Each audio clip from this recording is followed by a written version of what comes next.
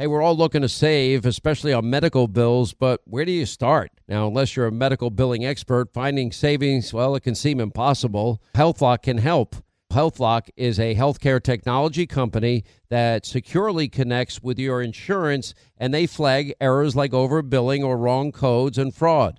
And you can even have HealthLock work on your behalf to get money back from select past bills. Now, saving starts with knowing where to look. Go to their website. It's healthlock.com today before you see any other healthcare provider. Pure Talk, my sponsor and my wireless company, of now providing international roaming to over 50 countries. Now, as you plan your summer travel, make sure that your wireless company covers you at home and abroad.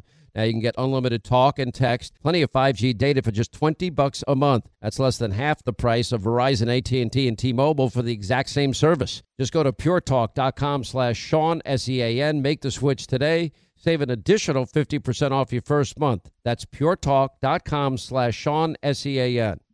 Hey, Sean Hannity here. If you're in a situation where you feel threatened, well, instinct, that might drive you to reach for a lethal means immediately. But we all want to avoid the irreversible consequences of using deadly force. Now, enter the Byrna less lethal pistol launcher. It is equipped with tear gas and kinetic ammo. It can incapacitate any attacker for up to 40 minutes. It's legal in all 50 states. It requires no background checks, and it can be shipped right to your door. Go to their website, byrna.com/Hannity right now, and you'll get 10% off. All right, glad you're with us, and we hope you write down our toll-free telephone number. It's 800-941-SEAN if you want to be a part of the program. Alice Marie Johnson, I love this lady. A wonderful woman. If you remember, she had her, life plus 25 years sentence commuted by President Trump. It was a one-time drug offense, and if you recall the video, it was so heartwarming, where she comes out of prison into the arms of her loving family. And her life in prison is an inspiration in terms of, this was a one-time nonviolent drug conviction, and she was never going to get out of jail but for Donald Trump. And I frankly, when I saw that video, and then I got a chance to meet her, and she'll join us later, I just saw a very, very unique and special person here, and how she was able to transform her life and build a life that was productive and had purpose in prison is awe-inspiring. She's actually written a book. Today's her birthday. It's called After Life, My Journey from Incarceration to Freedom. And I'll never forget what she said as she and her family were so happy and they're hugging, and they didn't think that day was going to be possible. She spent nearly 22 full years in jail. And she looked into the television cameras. And by the way, this is the case. Kim Kardashian was pleading for her case, and Kanye West was doing as much. And anyway, she said, "You look, America, thank you for giving me a second chance." She thanked the president for giving her a second chance and said, "I will never let you down." And what she did in prison was fairly remarkable. She became a role model, leading all sorts of Bible studies and transformational activities for the prisoners. And, I honestly, we've got to have some evaluation of prisons in this sense. I would never, ever consider any violent felon having a chance to get out, because they're going to, go about the same business. This was a first offense case. This is not a death penalty case, which is pretty much what they turned it into. And there is disproportionate sentencing, I believe, in terms of, what's the difference if it's powder cocaine or crack cocaine? It's still cocaine. Why is there different sentencing for the same? And I just do believe, I've learned a lot over the years. I used to be one of these guys on the radio, fry him. And then all of a sudden, Barry Scheck, infamous perhaps from the O.J. Simpson case, he started a new organization called the Innocence Project. And I can't tell you how many times, because of the advancement of forensic science, DNA, the ability to gather evidence that was not possible going back 20 years ago, that based on saved evidence, they were able to prove the innocence of people that were on death row. Now, I still support the death penalty, but we can't make mistakes. So the only way you can't make a mistake, I want to see it on video.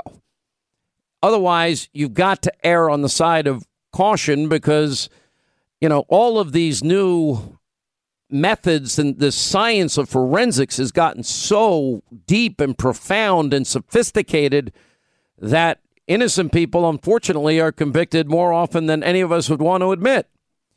But more importantly, here we have all these people in prison. There's got to be a way to find those people that have in prison without any hope of a clemency or a pardon.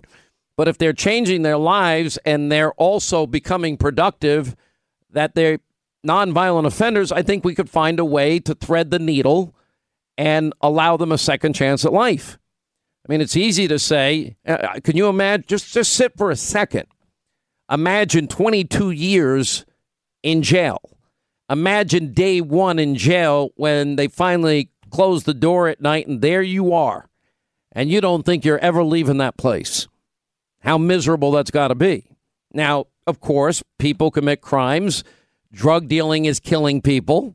It's got to be a sense of magnitude, importance, proportionality as well. And I'll tell you, one of the best things we could ever do is close the border, where 90% of our heroin comes from into this country, or the fentanyl problem that we have, or we've got to look at the 300 lives that are lost every week in this country because of these opioid drugs. And by the way, this is not just a city problem. It is a small town, big city, small city phenomenon. And it is an insidious targeting of our children to get addicted to this garbage. And one of the best things we can do, you go after the dealers. You go after those that profit. You go after those that have no soul and no conscience. I mean, they purposely, if you watch these shows like Drugs or, or Trade or any of these drug shows on Showtime or Nat Geo or wherever they happen to be, I mean, how often do they interview the dealers? They don't care that they're going to kill a kid that night. They just want the $10. They don't care. And on the other side of it, I mean, why are all these kids getting addicted? Well, are we overprescribing Percocet, Vicodin, OxyContin, hydrocodone, and all these other drugs? The answer is yes. And I don't think parents or grandparents recognize maybe they had a new hip or a new knee and they have all this medicine in their cabinet, and then all of a sudden teenager Johnny or teenager Susie goes in grandma's medicine cabinet and tries one of these pills, and their friends try it and they like it, and next thing you know, they get addicted to it and they can't afford $80 a pill. Next thing you know is they're buying a $10 bag of heroin that was, created in a swamp someplace by somebody that doesn't have a chemistry degree. And they don't care if they kill people. Anyway, she'll tell her story. Newt Gingrich is also coming up today. I want to go to something that is really fascinating in light of everything that happened yesterday with Robert Mueller, that, because it's so predictable.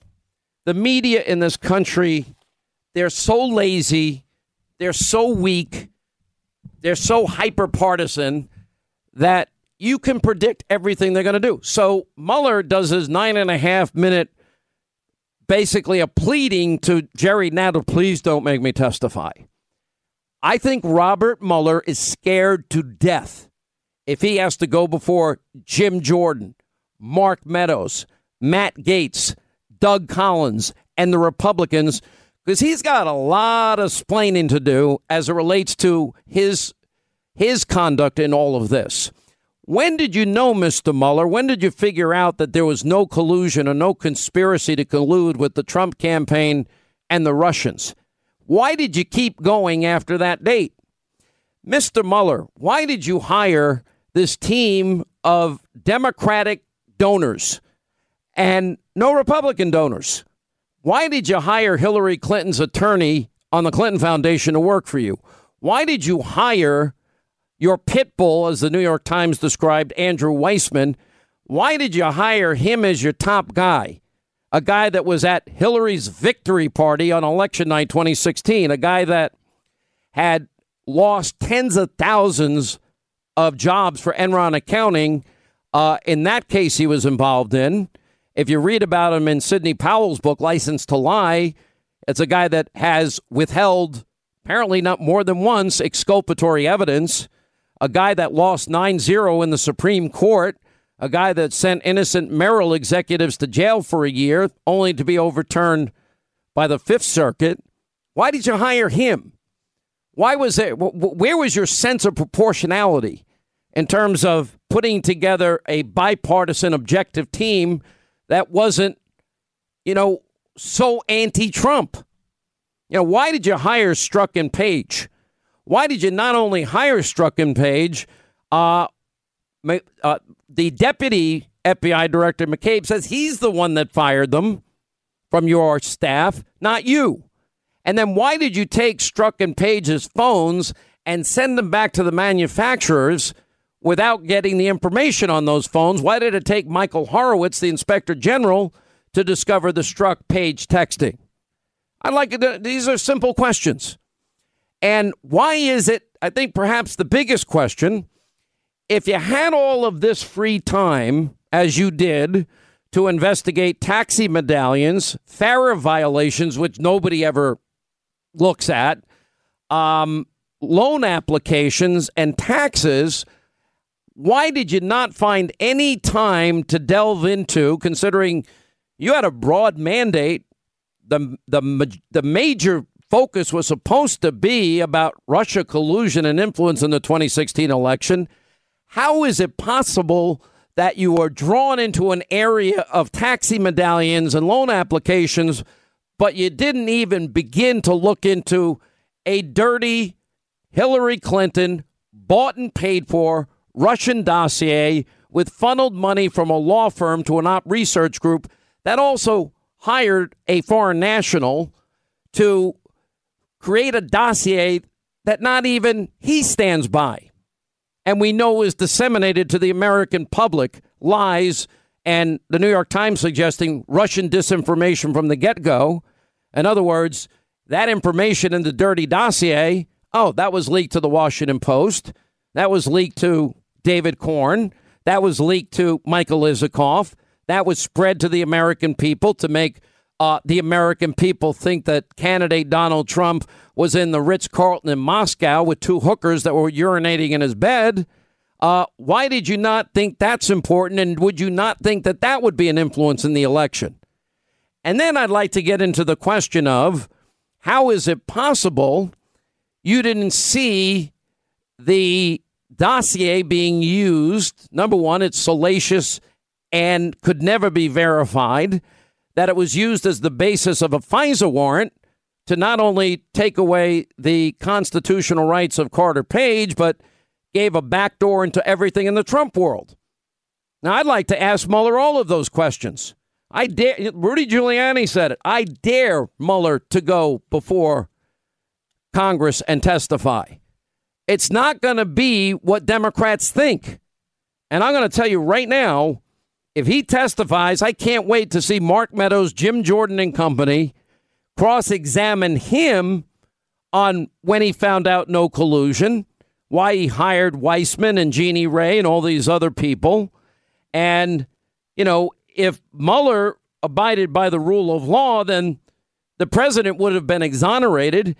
And the big news that really came out of yesterday is after the 9.5-minute speech by Mueller, he had to go back and reissue his statement correcting what he said. And the special counsel's office and the Attorney General Barr's office, they put out a statement saying, sorry, I know I said that we couldn't do this because of Justice Department guidelines and you can't indict a sitting president. But I didn't mean that because I've said it on 5 different occasions in front of 5 different people that was not a factor. Why did you lie yesterday? Because you wrote out the speech. You knew what you were saying. It wasn't off the cuff. So what were you trying to do yesterday? And, of course, the media has yet to focus on that major nugget. He literally backtracked on everything he said yesterday, and nobody covered the backtrack. Hi, I'm Michael Rappaport. And I'm Kibi Rappaport. And together we're hosting Rappaport's Reality Podcast. We have a passion for reality TV, and we're inviting you into our living room. We're talking tea, we're dissecting the drama, and we're giving praise to the single greatest form of entertainment on television today. That is right. Reality TV is the greatest form of entertainment on television today. Here are some examples of what you'll hear from us on Rappaport's Reality Podcast. This is where we discuss all things reality TV, all things popular culture. And a little bit of Rappaport's reality, the reality of bit. us. We're figuring out. And if we had been recording these last 4 or 5 days, it would have been, the podcast juicy. would have taken a left turn. Listen to Rappaport's Reality with me, Kibi Rappaport. And me, Michael Rappaport, on the iHeartRadio app, Apple Podcast, or wherever you get your podcast. More Than a Movie is back with season 2 of the award-winning film podcast, and this time with a lot more movies. I'm your host, Alex Fumero, and each week I'm going to talk to the people behind some of my favorite movies. From The Godfather, Andy Garcia. He has the smarts of Vito, the temper of Sonny, the warmth of Fredo, and the coldness of Michael. To the OG Spy Kid, Alexa Penavega. You had Carla Gugino, who's the coolest mom ever. You had Antonio, who's handsome, amazing, charismatic. And then Carmen and Junie. I felt like a lot of other kids felt like this could be me. To the legend behind La Bamba, Lou Diamond Phillips. When I walked in, I didn't think I had a shot at Richie because John Stamos' picture was already up on the wall. Every episode will feature interviews with the biggest actors, directors, writers, and producers behind your favorite films and tap into the history of Latinos in film. Listen to More Than a Movie as part of the My Cultura Podcast Network, available on the iHeartRadio app, Apple Podcasts, or wherever you get your podcasts. Hey, I'm Jay Shetty, and I'm the host of the On Purpose podcast. On Purpose is dedicated to helping you be happier, healthier, and more healed. This week, I talked to Orlando Bloom in a rare interview where we went deep into how he got comfortable with fear, navigating the changes in relationships, and how to change the guilt and shame thought pattern. This conversation shows a never-seen-before side to Orlando Bloom and his unique life journey. I think we all struggle sometimes to really deeply believe that we are enough, that we're valued, that we're valuable. You know, we're imprinted by our parents from the age of 0 to 7, right? I'm constantly trying to go like, how do I detach from this idea of is that my baggage? It doesn't look like my baggage. I mean, I know, okay, that's mine. Let's unpack that. Listen to On Purpose with Jay Shetty on the iHeartRadio app, Apple Podcast, or wherever you get your podcasts.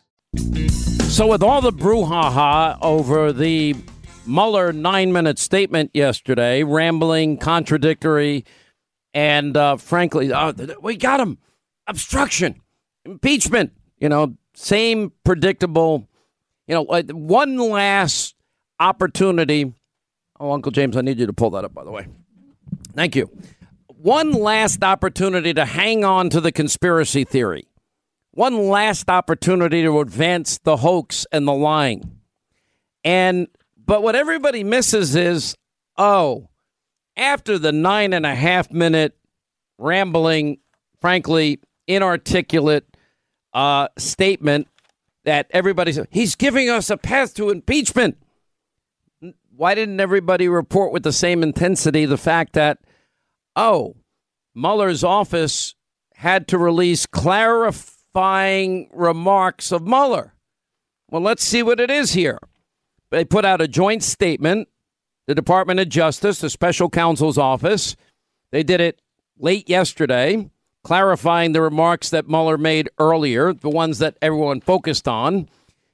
Kerry Kupik is a spokeswoman for the Department of Justice. Peter Carr for the special counsel. And it says this: the Attorney General has previously stated that the special counsel repeatedly affirmed that he was not saying that, but for the OLC opinion, he would have found the president obstructed justice. Whoopsie daisies. In other words, it wasn't based on the fact of Justice Department policy that you can't indict a sitting president, which we already knew. The special counsel's report in his statement today made clear that the office concluded it would just not reach any determination, one way or the other, about whether the president committed a crime. There's no conflict between these statements. Let me tell you what that means. Oopsie daisy. The media screwed it up again. Hi, I'm Michael Rappaport. And I'm Kibi Rappaport. And together we're hosting Rappaport's Reality Podcast. We have a passion for reality TV, and we're inviting you into our living room. We're talking tea, we're dissecting the drama, and we're giving praise to the single greatest form of entertainment on television today. That is right. Reality TV is the greatest form of entertainment on television today. Here are some examples of what you'll hear from us on Rappaport's Reality Podcast. This is where we discuss all things reality TV, all things popular culture. And a little bit of Rappaport's reality, the reality of bit. us. We're figuring out. And if we had been recording these last 4 or 5 days, it would have been, the podcast juicy. would have taken a left turn. Listen to Rappaport's Reality with me, Kibi Rappaport. And me, Michael Rappaport, on the iHeartRadio app, Apple Podcast, or wherever you get your podcast. More Than a Movie is back with season 2 of the award-winning film podcast, and this time with a lot more movies. I'm your host, Alex Fumero, and each week I'm going to talk to the people behind some of my favorite movies. From The Godfather, Andy Garcia. He has the smarts of Vito, the temper of Sonny, the warmth of Fredo, and the coldness of Michael. To the OG Spy Kid, Alexa Penavega. You had Carla Gugino, who's the coolest mom ever. You had Antonio, who's handsome, amazing, charismatic. And then Carmen and Junie. I felt like a lot of other kids felt like this could be me. To the legend behind La Bamba, Lou Diamond Phillips. When I walked in, I didn't think I had a shot at Richie because John Stamos' picture was already up on the wall. Every episode will feature interviews with the biggest actors, directors, writers, and producers behind your favorite films and tap into the history of Latinos in film. Listen to More Than a Movie as part of the My Cultura Podcast Network, available on the iHeartRadio app, Apple Podcasts, or wherever you get your podcasts. Hey, I'm Jay Shetty, and I'm the host of the On Purpose podcast. On Purpose is dedicated to helping you be happier, healthier, and more healed. This week, I talked to Orlando Bloom in a rare interview where we went deep into how he got comfortable with fear, navigating the changes in relationships, and how to change the guilt and shame thought pattern. This conversation shows a never-seen-before side to Orlando Bloom and his unique life journey. I think we all struggle sometimes to really deeply believe that we are enough, that we're valued, that we're valuable. You know, we're imprinted by our parents from the age of 0 to 7, right? I'm constantly trying to go like, how do I detach from this idea of is that my baggage? It doesn't look like my baggage. I mean, I know, okay, that's mine. Let's unpack that. Listen to On Purpose with Jay Shetty on the iHeartRadio app, Apple Podcast, or wherever you get your podcasts. We seem to be moving toward a place where impeachment may be inevitable. The dam really seems to be breaking wide open. This obstruction point is also impossible to look away from, because I think what he was really saying is Congress has a job to do. They now have the green light, if they want it, from Mueller's statement that the ball is in their court, and now they've got to pick it up and run with it and do the right thing. The Democratic-controlled Congress will have no choice but to open an impeachment inquiry into President Trump. Every single day that the president sits in that office, he's obstructing justice, right? Because if he spoke in plain language, what he would have said today was, anyone who read my report and said no collusion, no obstruction, total exoneration is a big fat liar. That's what he would have said. In English, no lawyer If he had my potty mouth or yours. The unrestrained. And in this case, she knows that she gets one shot at this. If she blows it and they don't get him impeached in the House, they won't get him in the Senate, which is also a huge factor here. Mm-hmm. If they don't do the thing correctly in the House, they never get to go after him again on any of this. So the train whistle's blowing, and Pelosi's got to make a decision. And I think that's the tough question for her. It's always been, are you willing to say no to impeachment? And I think it's totally up in the air what she's going to do. All right, 24 now till the top of the hour. Of course, the media, it's almost like they just pick and choose. There's nothing that they have here. nobody that I see pointed out the correction, the clarification. Do you know how profound this is? Because the reason the clarification was necessary is because Robert Mueller told everybody just the opposite of what he was saying yesterday. And you have all of these witnesses that said it had nothing whatsoever to do with Justice Department policy and guidelines on any of this. And so they issued this big retraction clarification, and nobody pays attention to it. Again, I go back to the Department of Justice. All of a sudden, all these people that heard Robert Mueller say, well, it had nothing whatsoever to do with whether or not the Justice Department policy of whether you can indict or not indict a sitting president didn't factor into the decision. No, that was not the basis of his decision. You know, you got to go back and look at the history here. We had, when Bill Clinton was president, the independent, and remember, this goes back to 1998, the independent counsel statute. In that statute, you can go back and you can look and you can see, and we did a little bit of this yesterday, there were 11 specific declarations of specific crimes, including obstruction, that Bill Clinton had committed. That's why he was impeached. Now you go, there is no collusion. There's no underlying crime. Then you go to, well, he said we weren't able to.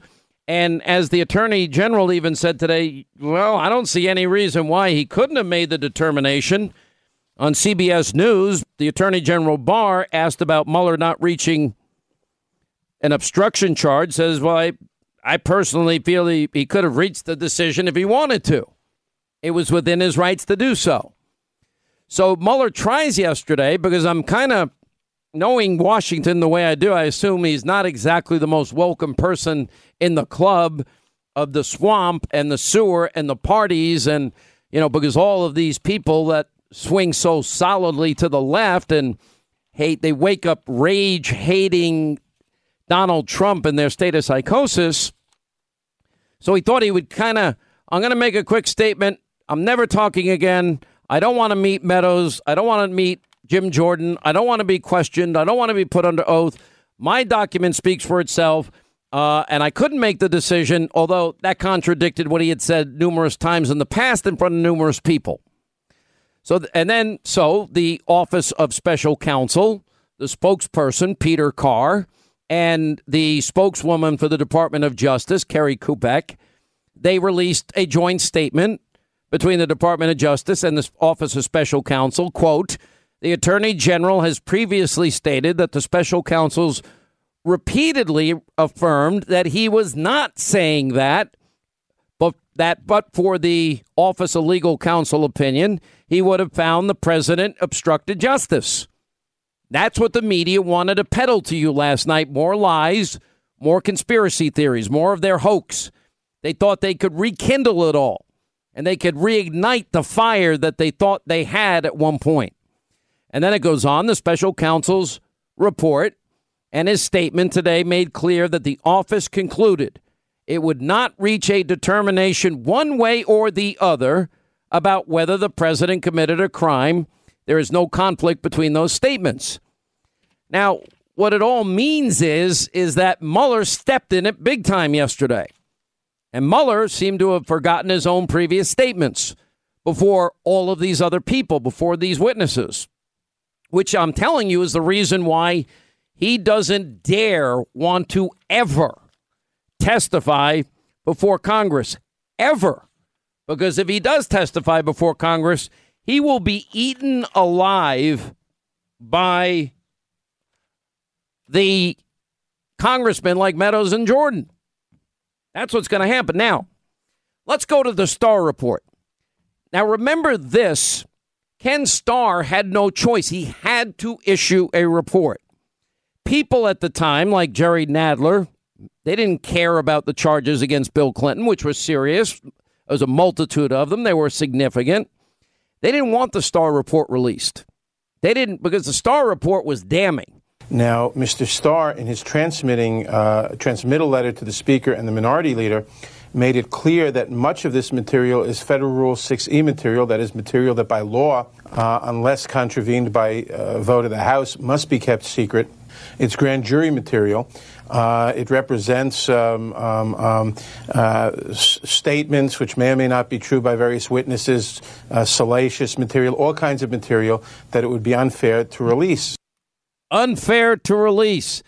That was Jerry Nadler then, not arguing he didn't want to be transparent. The same guy that is demanding the full Mueller report be released, which, by the way, he can read all but one sentence and 7 partial sentences that had grand jury testimony in it.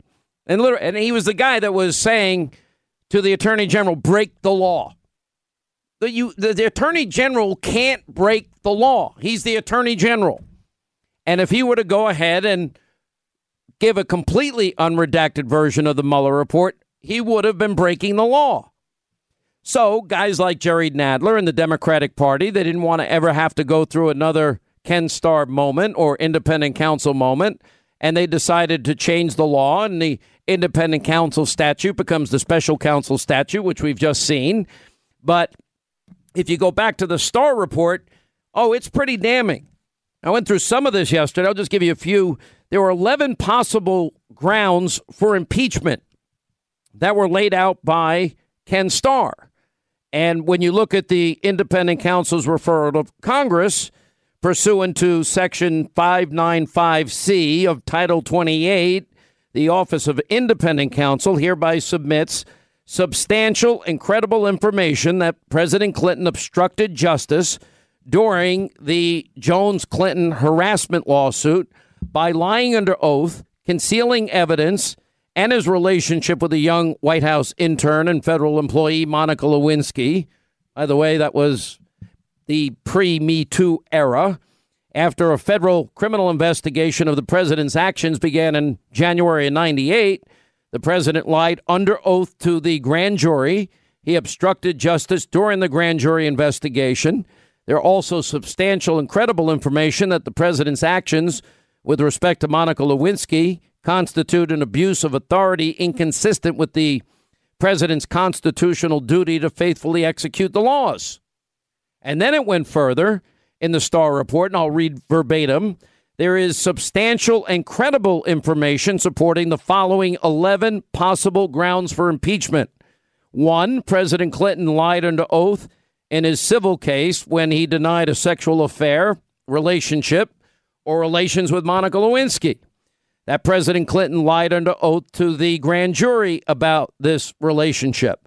In a civil deposition to support his false statement about the sexual relationship, the president lied under oath about being alone with Miss Lewinsky and the many gifts that were exchanged between him and Miss Lewinsky. Number 4, the president lied under oath in a civil deposition about his discussions with Miss Lewinsky concerning her involvement in the Jones case. And during the Jones case, the president obstructed justice, had an understanding with Miss Lewinsky to jointly conceal the truth about their relationship by concealing gifts subpoenaed by Jones's attorneys. And during the Jones case, the president obstructed justice and had an understanding to jointly conceal the truth of the relationship with Monica Lewinsky from the judicial process by a scheme that included the following means. And it goes on from there. There's 11 specific things that are mentioned here.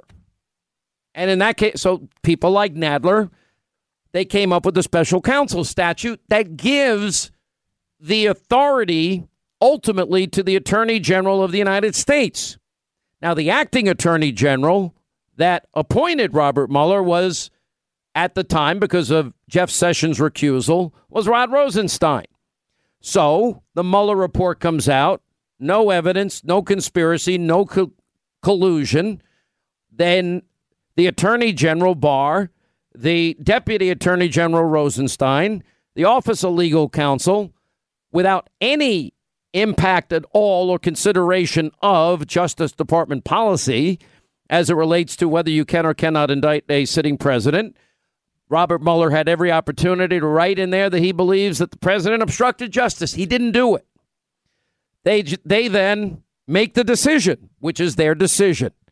And then, of course, everything gets turned on its head because everybody so hates Donald Trump that they want to leave a cloud of suspicion. Well, the cloud of suspicion with the clarification by Robert Mueller blew up in Robert Mueller's face yesterday. And I can tell you that if he ever testified before Congress, I guarantee it will blow up in his face at a level that would shock the conscience.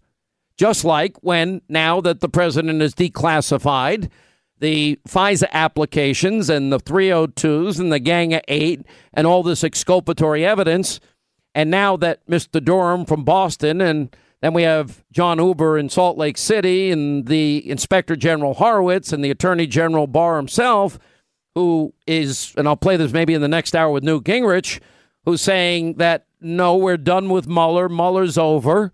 He had all the resources. He has great experience. I have faith in him. And he's not going back on his decision. Mueller's over, but I'm interested in what happened with FISA abuse. I'm interested in why this counterintelligence operation was launched in the first place. I'm interested in how they rigged the investigation into Hillary's private server. That's all now. Act 1, the curtain closed. Mueller's over. Now the curtain goes up, and it's Act 2. And this act actually has evidence. We will learn and have evidence that Hillary was guilty of violating the Espionage Act, multiple felonies. We will learn that the investigation into her felonies was rigged to protect the favored candidate who should win 100 million to 0 because Trump is loathsome. We will learn that that there has been a premeditated lie and fraud committed on FISA courts for the purpose of spying on then candidate Donald Trump and his campaign, and that spying continued when he won the election and became the president-elect, and it continued even further into his time as president, and that this was the single biggest abuse of power because the people that think that we, Trump supporters, are smelly Walmart people, irredeemable deplorables, people that cling to our God, guns, Bibles, and religion, that we had no business making our choice for president known because they knew better than us. And all of those people that were warned by Bruce Orr in August of 2016 and warned 2 weeks out of the first FISA warrant being signed by James Comey and the subsequent 3 other renewal warrants signed by Sally Yates and Rosenstein and others, we're going to learn that it was all based on the phony bought and paid for Russian dossier, which for some reason Robert Mueller didn't care about because he was too busy on his mandate to take down Trump and all the associated important subjects like taxi medallions. So Act 2 now will be the revelations of the biggest abuse of power. And if I was James Comey or John Brennan or James Clapper, I would be, as they seem to be acting, noticeably terrified. Because what we know at this particular point, in spite of, the pet parrots in the media lying and spreading conspiracy theories, what we know is we have evidence here. We have facts. It will be proven, and it's going to shock the conscience of the American people because they rigged a presidential election. They tried to steal it. They also rigged an investigation into the favored candidate, and they tried to bludgeon the opposition candidate over and over. All right, I know that's a lot to absorb. Newt Gingrich, when we get back, we'll get his take on all of this. Hi, I'm Michael Rappaport. And I'm Kibi Rappaport. And together we're hosting Rappaport's Reality Podcast. We have a passion for reality TV, and we're inviting you into our living room. We're talking tea, we're dissecting the drama, and we're giving praise to the single greatest form of entertainment on television today. That is right. Reality TV is the greatest form of entertainment on television today. Here are some examples of what you'll hear from us on Rappaport's Reality Podcast. This is where we discuss all things reality TV, all things popular culture. And a little bit of Rappaport's reality, the reality of bit. Us. We're figuring out. And if we had been recording these last 4 or 5 days, it would have been, the podcast juicy. Would have taken a left turn. Listen to Rappaport's Reality with me, Kibi Rappaport. And me, Michael Rappaport, on the iHeartRadio app, Apple Podcast, or wherever you get your podcast. More Than a Movie is back with season 2 of the award-winning film podcast, and this time with a lot more movies. I'm your host, Alex Fumero, and each week I'm going to talk to the people behind some of my favorite movies. From The Godfather, Andy Garcia. He has the smarts of Vito, the temper of Sonny, the warmth of Fredo, and the coldness of Michael. To the OG Spy Kid, Alexa Penavega. You had Carla Gugino, who's the coolest mom ever. You had Antonio, who's handsome, amazing, charismatic. And then Carmen and Junie. I felt like a lot of other kids felt like this could be me. To the legend behind La Bamba, Lou Diamond Phillips. When I walked in, I didn't think I had a shot at Richie because John Stamos' picture was already up on the wall. Every episode will feature interviews with the biggest actors, directors, writers, and producers behind your favorite films and tap into the history of Latinos in film. Listen to More Than a Movie as part of the My Cultura Podcast Network, available on the iHeartRadio app, Apple Podcasts, or wherever you get your podcasts. Hey, I'm Jay Shetty, and I'm the host of the On Purpose podcast. On Purpose is dedicated to helping you be happier, healthier, and more healed. This week, I talked to Orlando Bloom in a rare interview where we went deep into how he got comfortable with fear, navigating the changes in relationships, and how to change the guilt and shame thought pattern. This conversation shows a never-seen-before side to Orlando Bloom and his unique life journey. I think we all struggle sometimes to really deeply believe that we are enough, that we're valued, that we're valuable. You know, we're imprinted by our parents from the age of 0 to 7, right? I'm constantly trying to go like, how do I detach from this idea of is that my baggage? It doesn't look like my baggage. I mean, I know, okay, that's mine. Let's unpack that. Listen to On Purpose with Jay Shetty on the iHeartRadio app, Apple Podcast, or wherever you get your podcasts. I think he's totally conflicted because, as you know, he wanted to be the FBI director, and I said no. As you know, I had a business dispute with him. After he left the FBI, we had a business dispute. Not a nice one. He wasn't happy with what I did, and I don't blame him, but I had to do it because that was the right thing to do. But I had a business dispute. And he loves Comey. You look at the relationship that those two. So whether it's love or a deep like, but he was conflicted. Look, Robert Mueller should have never been chosen because he wanted the FBI job and he didn't get it. And the next day he was picked as special counsel. So you tell somebody, I'm sorry, you can't have the job. And then after you say that, he's going to make a ruling on you. It doesn't work that way. Plus, we had a business dispute. Plus, his relationship with Comey was extraordinary. Why didn't he investigate Strzok and Page and McCabe and Comey and all the lies and Brennan and the lies and Clapper and the lies to Congress? I think he is a total conflicted person. I think Mueller is a true never-Trumper. He's somebody that dislikes Donald Trump. He's somebody that didn't get a job that he requested, that he wanted very badly, and then he was appointed. And despite that, and despite $40 million, 18 Trump haters, including people that work for Hillary Clinton and some of the worst human beings on earth, they got nothing. It's pretty amazing. They got less than nothing. And the most amazing thing is how Mueller releases a statement with the Attorney General literally walking back what he had said. As I've been pointing out here, backtracking on his own press conference, trying to clarify matters because he knows darn well what he said was not true.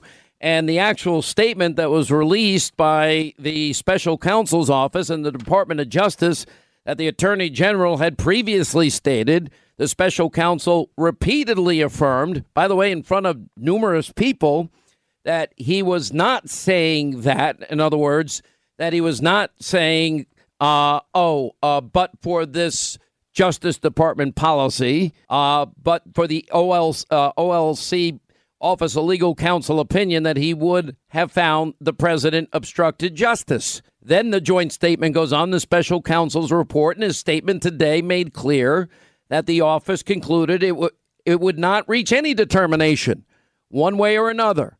And because we got rid of the independent counsel statute, because people like Jerry Nadler wanted to get rid of it, and that means, well, remember, he didn't want the Starr report made public, but he wanted grand jury material in the Mueller report made public. But the bottom line is, as the Attorney General had said repeatedly, and Barr now has confirmed, and Mueller now has confirmed numerous times, the consideration of Justice Department policy was not the determining factor. And it is amazing that nobody seems to pick up on the single biggest news item from yesterday. Anyway, joining us to discuss this and many other things, former Speaker of the House, Newt Gingrich. His new book is called Collusion, ripped from today's headlines. He tweeted out yesterday, Mueller tried today to have it both ways. If he thought the president was guilty of something, he should have said that he was guilty of something. Ken Starr used the word guilty 11 times on 11 different counts in his report on President Clinton. If not guilty, Trump is innocent. Well, that's the way it used to work in America, Mr. Speaker. Welcome back. Well, I think it's the way it still works in America. I think that Mueller just made a huge mistake, and I think that it discredits deeply everything else he has said. It's particularly ironic, almost funny, that he, in the same paragraph, says, now, of course, the Russians are innocent until proven guilty, even though they've been indicted, and then turns around and says that he didn't have enough information to prove that Trump was innocent. Well, he just set the standard a second ago for Russians. If you are not guilty, you are by definition innocent. We don't need a prosecutor to declare you're innocent. You have an automatic presumption of innocence in America, and I think when he said it yesterday, I couldn't believe it. It was such a reversal of everything America stands for. And I did a Facebook Live last night that spent about 25 minutes. I don't get quite your audience, but I just wanted to get it out of my system. And by the time I got around to doing it, there were several great op-eds already written, including one by Alan Dershowitz, that just took Mueller's position and shredded it. And I think people should relax and just say, there's not going to be any conviction in the U.S. Senate. I have a hunch there's not going to be any real move in the House. And Mueller now has positioned himself to look very foolish. Well, I think the other thing is Robert Mueller is deathly afraid of going before Congress. I thought a big part of yesterday for him was to signal to Jerry Nadler, don't call me before Congress. I have nothing else to add, and was not articulate in what he said, which is why they had to put out a clarification of what he meant and the things that he had said before, which he contradicted yesterday. But I don't think he wants to have to answer, when did you know that no collusion nor conspiracy occurred? Why did you hire this abusively biased team, even Hillary Clinton's attorney? Why would you hire somebody to be your pit bull with the atrocious record of Andrew Weissman? And then the very important question, which is, well, if you had time to investigate taxi medallions, loan applications, taxes, and FARA violations, why did you give zero time, considering your mandate was broad enough to hit all those issues, into a dirty Russian dossier that was, in fact, bought and paid for and used to influence the 2016 election? How do you avoid, dealing with that elephant in the room? Look, I think that Mueller found himself over his head. I think he did a very inadequate job. But my view is, let's focus people like Lindsey Graham on 2016, not on Mueller in 2019. I mean, what I want to know is, why did the National Security Advisor seek to unmask an unprecedented number of Americans? Why the whole story of the meeting in the airport in Phoenix? I mean, I think if you want to put somebody under oath, I'd like to see the former Attorney General put under oath and ask, what did she and Bill Clinton talk about for 30 minutes? Mr. Speaker, I hate to correct you. We've been friends for, 30 years, but it was 45 minutes. That's a long time to talk about grandkids. Listen, I always appreciate your passion for accuracy, and I'll be glad to return the favor one morning. But you're right.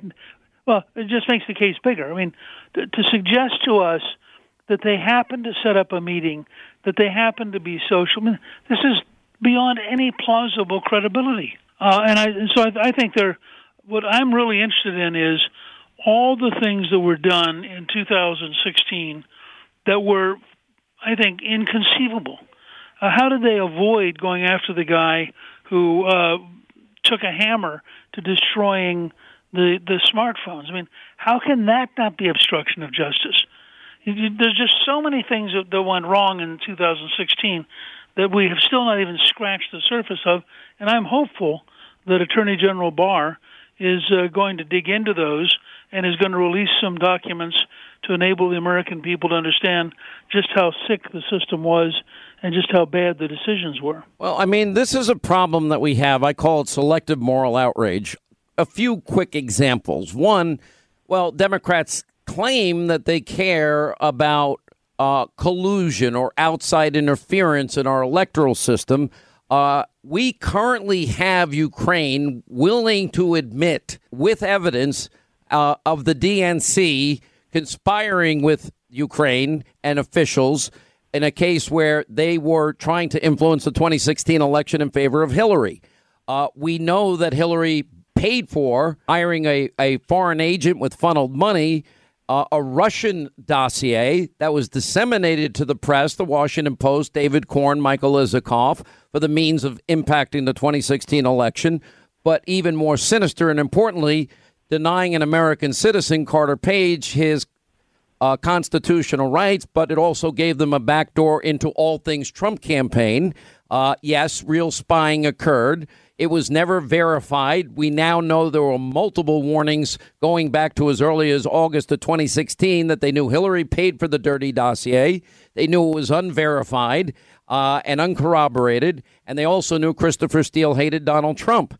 Now, that to me would be far more important and far closer to Mueller's original mandate to investigate than a FARA violation or a loan application or a taxi medallion financial issue. Well, that's right. And look, I think if you were to, there's a case to be made. I don't think I don't think this is as important in the short run, but there is a case to be made at some point for looking at the totality of the Mueller investigation. I mean, I still can't believe that he got away with putting Americans into solitary confinement for as long as he did, which was clearly a mental health problem. I mean, the Russian woman he was trying to break actually served over half of her total prison time in solitary confinement. Now, I mean, I think in that sense, there's a whole question of the entire Mueller investigation, but I think it's currently so tainted by the fight over President Trump. I'd like to let it go for a little while and focus back on what I think was the real story in 2016, and that was the methodical protection of Hillary Clinton. And I see the dossier as a part of the Clinton campaign. I think all these things are wrapped together in a desperate effort to win the presidency and to protect her from herself. And luckily for the country's future, they failed, but we need to know more about them. They say they care about collusion, outside influence, but they didn't care about the dirty dossier. They say they care about obstruction, but here we have Hillary Clinton, clear, overwhelming, incontrovertible evidence that she had top secret classified information on a server, violation of 18 U.S.C. 793, the Espionage Act. And then, of course, the real obstruction, subpoenaed emails deleted, acid washing a hard drive with bleach pit, busting up devices with hammers, removing SIM cards. That would seem to be, the intention would be to literally eliminate all the evidence of the underlying crime. Nobody talks about that. The same people that scream, just like, oh, they might care about allegations of sexual assault with a high school student named Kavanaugh, but not a Virginia lieutenant governor. I don't hear any of the I-believers talking about the allegations of rape and violent sexual assault in his case. Right. No, I mean, I think, hey, you're right. There is this whole problem of selective outrage, and if you're a conservative, you're going to get beaten up, and if you're a liberal, you're going to get protected. But beyond that, I think that the country deserves to know the facts. I think that there is an immense amount to be learned, and I think that if the Attorney General follows through, as I hope he will, I think in the next 4 or 5 months, we're just going to learn an immense amount that's going to repaint the story of 2016 in some ways that will really be startling for most Americans. Got to take a quick break. We'll come back. Newt Gingrich is with us, 800-941-SEAN, toll-free telephone number. By the way, his best-selling book is on the market, ripped right out of the headlines. It's called Collusion. Amazon.com, Hannity.com, bookstores everywhere. All right, Mr. Speaker, we've got a call for you. I think this is fairly entertaining. You're going to want to hear this. Tom in California. Hey, Tom, you're on the Sean Hannity Show with Speaker Gingrich. How are you? Oh, I'm doing great, Sean. What's going on? I just had a quick nickname for Newt. I like your nicknames. Is America's Prime Minister, just because of his sense of history and just how patriotic he is. Kind of like America's Churchill. Well, that's a very nice compliment, and I'll take it. Well, let me add one thing. Newt Gingrich is an intellectual force of nature. He is a educator. He's a professor at heart.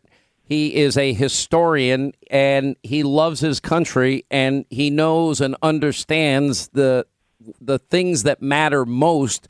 And this is why, Mr. Speaker, this is so important. It's about the rule of law, equal justice under the law, equal application of our laws, and not allowing a few deep state arrogant bureaucrats to undermine an election because they think we're smelly Walmart voters that like Donald Trump.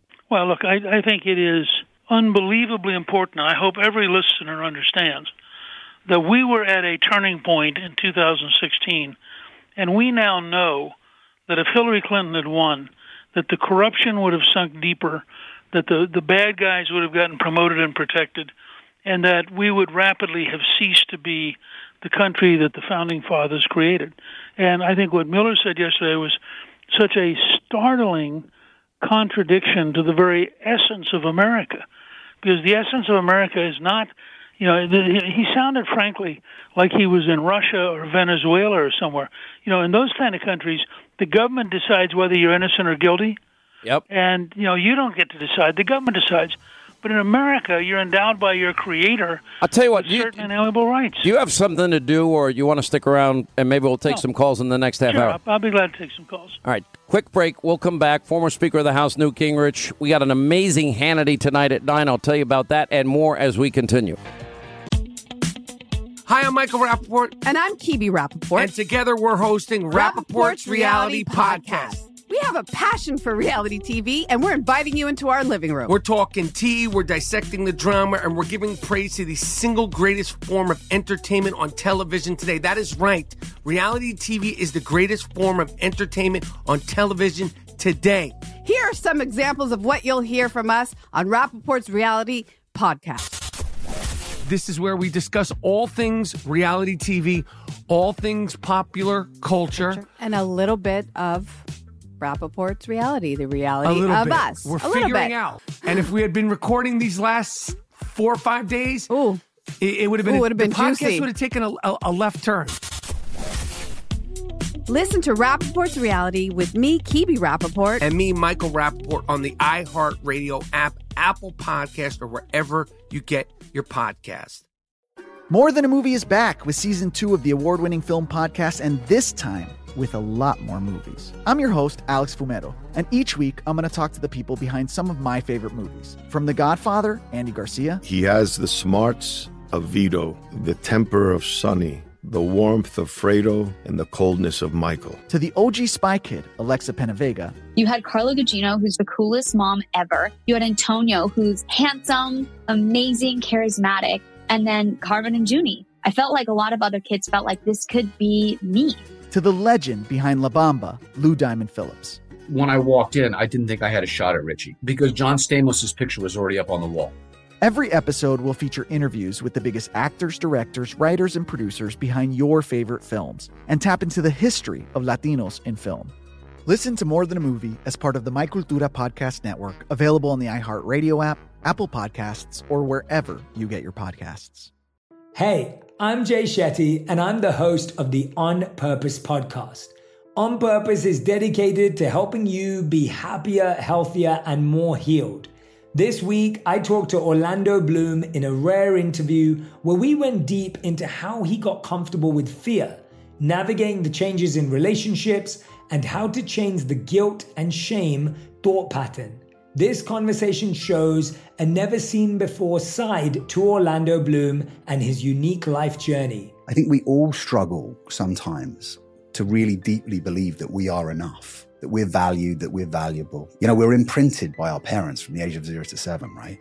I'm constantly trying to go like, how do I detach from this idea of is that my baggage? It doesn't look like my baggage.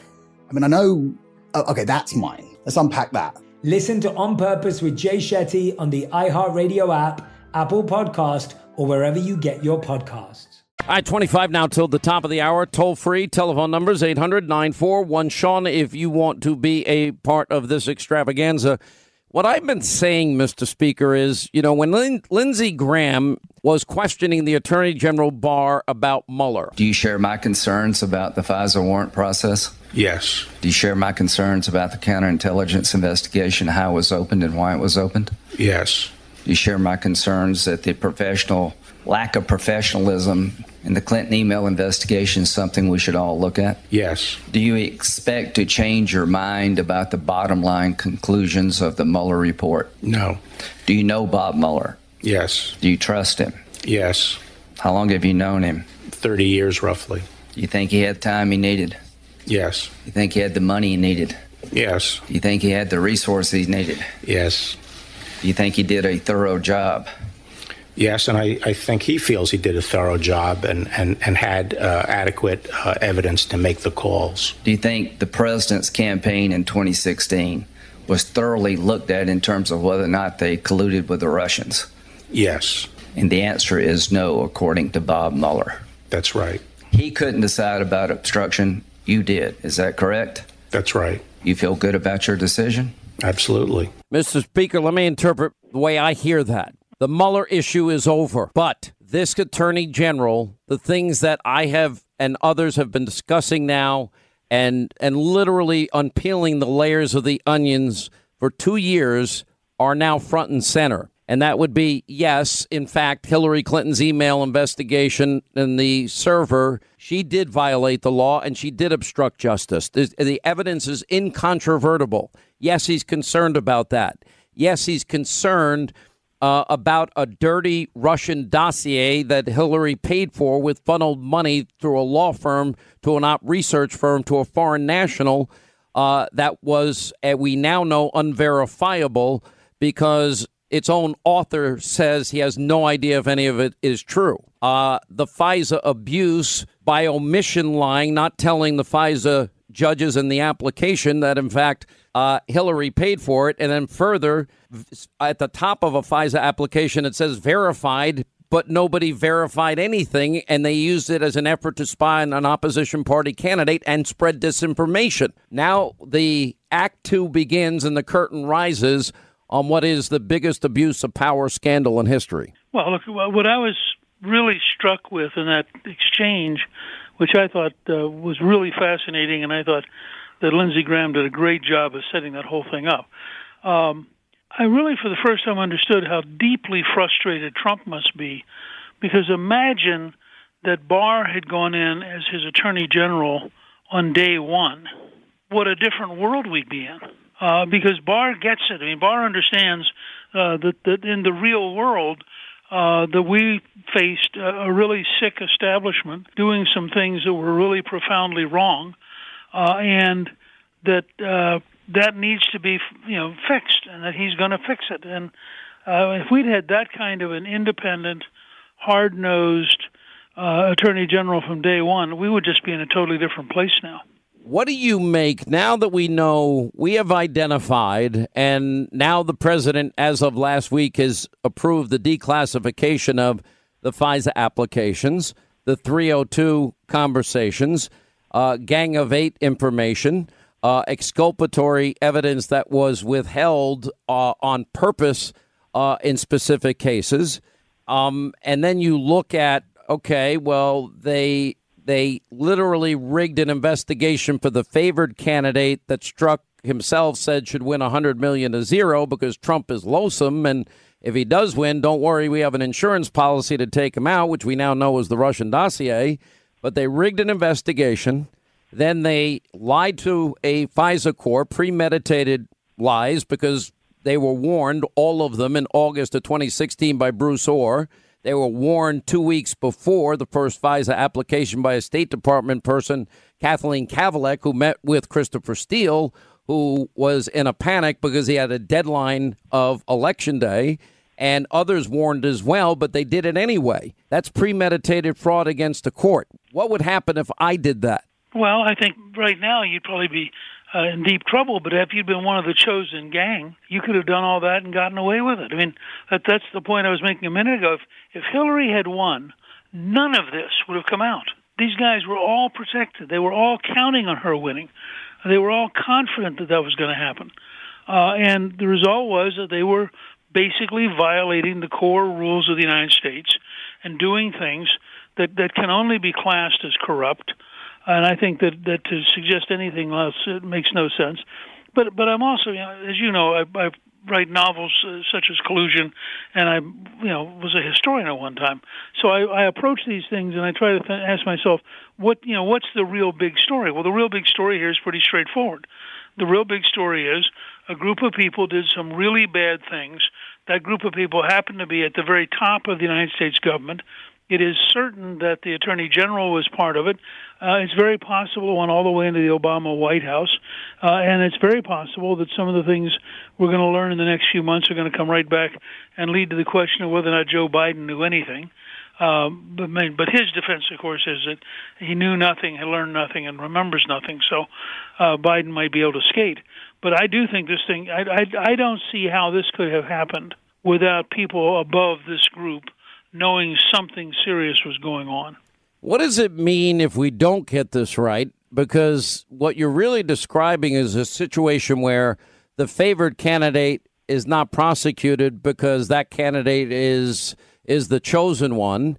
And then the other candidate, you literally are using lies, disinformation, phony, uncorroborated, verified dossiers. They're spying on the Trump campaign in a multitude of ways. You got Stefan Halper. Well, he's spying on Carter Page and Papadopoulos and Sam Clovis. And then we even have, ripped out of a novel, a blonde bombshell flirting with Papadopoulos to get information. Does he know anything about the Trump campaign colluding with Russia? And then the FBI, and especially Comey, says, well, we don't spy. Sounds like spying to me. Well, look, I mean, what you have to start with, Comey, is understanding that you have no idea whether anything he says is true. I mean, the guy doesn't seem to have a compass of any kind, and has said all sorts of contradictory things, has done things that were clearly totally wrong. And I thought it was fascinating that Dershowitz, in his analysis of what Mueller did yesterday, said that as bad as Comey was when he went through that whole press conference about Hillary, that what Mueller did yesterday was even worse. So you got these guys who have some really bad habits, and who are really arrogant, and who, for some reason, think that they have the right to define innocence and guilt, when in our system, that's reserved to a judge and a jury, not to a prosecutor. All right, let's go to our phones. Newt Gingrich has agreed to stay with us, take a couple of calls here. Alan is in the great state of Ohio. Alan, hi, how are you? And say hello to former Speaker of the House, Newt Gingrich. Hello, Sean. Hello, Mr. Speaker. It's an honor to speak with both of you. Thank you. Sean, in regard to Robert Mueller's news conference yesterday, it's very obvious he's a deep state operative. And I feel like we need to absolutely flood Senator Lindsey Graham's office with calls and emails to subpoena him to come up and answer to Congress for this travesty that he's perpetuated for 2 years. I think he should. I want him to testify. I think Mueller's scared to death. I don't know what the noise is. Mr. Speaker, I think he's scared to death to answer questions from Jim Jordan about the team he picked, about the decisions he made, about ignoring the dirty Russian dossier, meanwhile getting, distracted on issues such as FARA and taxi medallions. I think he would have a very difficult task, and I suspect that Jerry Nadler and company will protect him. Well, look, I think, when you come down to it, it's a situation where he would shrink every hour he was there as a witness Because once you start asking these questions, there are no good answers. I mean, just the question, how could you have picked all left-wing Democrat lawyers and had nobody who was for Trump on your legal team? And the question you raised earlier, which I think is the most fascinating, which is, when did you reach the conclusion that there, in fact, had been no Russian collusion by the president? And why would you not have told that to the country in order to clear the President of the United States as he travels around the world from this thing hanging over his head? Well, before his clarification yesterday, the 9.5 minutes he spoke, all he did was leave a cloud of suspicion, and then it took the cleaning up by the Attorney General, his office, together to say, no, we didn't mean what we said for 9 minutes. This is what we really meant. It had nothing to do with any Department of Justice policy that would prohibit the indictment of a sitting president. That was not the basis of the decision, which he had said multiple times before. But that's the whole point. I don't, because if I understood it correctly, he actually read that statement. He did. Well, I think he did. I mean, which means that. Well, I mean, which means he sat down somewhere, and he wrote out a statement that he didn't mean, which he read, and then had to come back. So he's now cleaning up the statement, which was designed to clean up the 448-page report. Yep. I mean, there's a point here where it becomes an absurdity, and that's why I think having him testify might be dangerous, because you have no idea where he's going to wander off to. Oh, I think he will not have satisfactory answers to many of the questions we're raising. Like, you couldn't find one Republican. You really had to hire Hillary Clinton's attorney. You had to hire the guy that Sidney Powell writes about that withheld exculpatory evidence as your pit bull. The guy that was at Hillary Clinton's victory party. You know, it's. And frankly, I want to go back to the point I keep raising, which I'm just astonished has not had much deeper impact, and that is this whole question of putting people into solitary confinement when they have not been convicted of anything.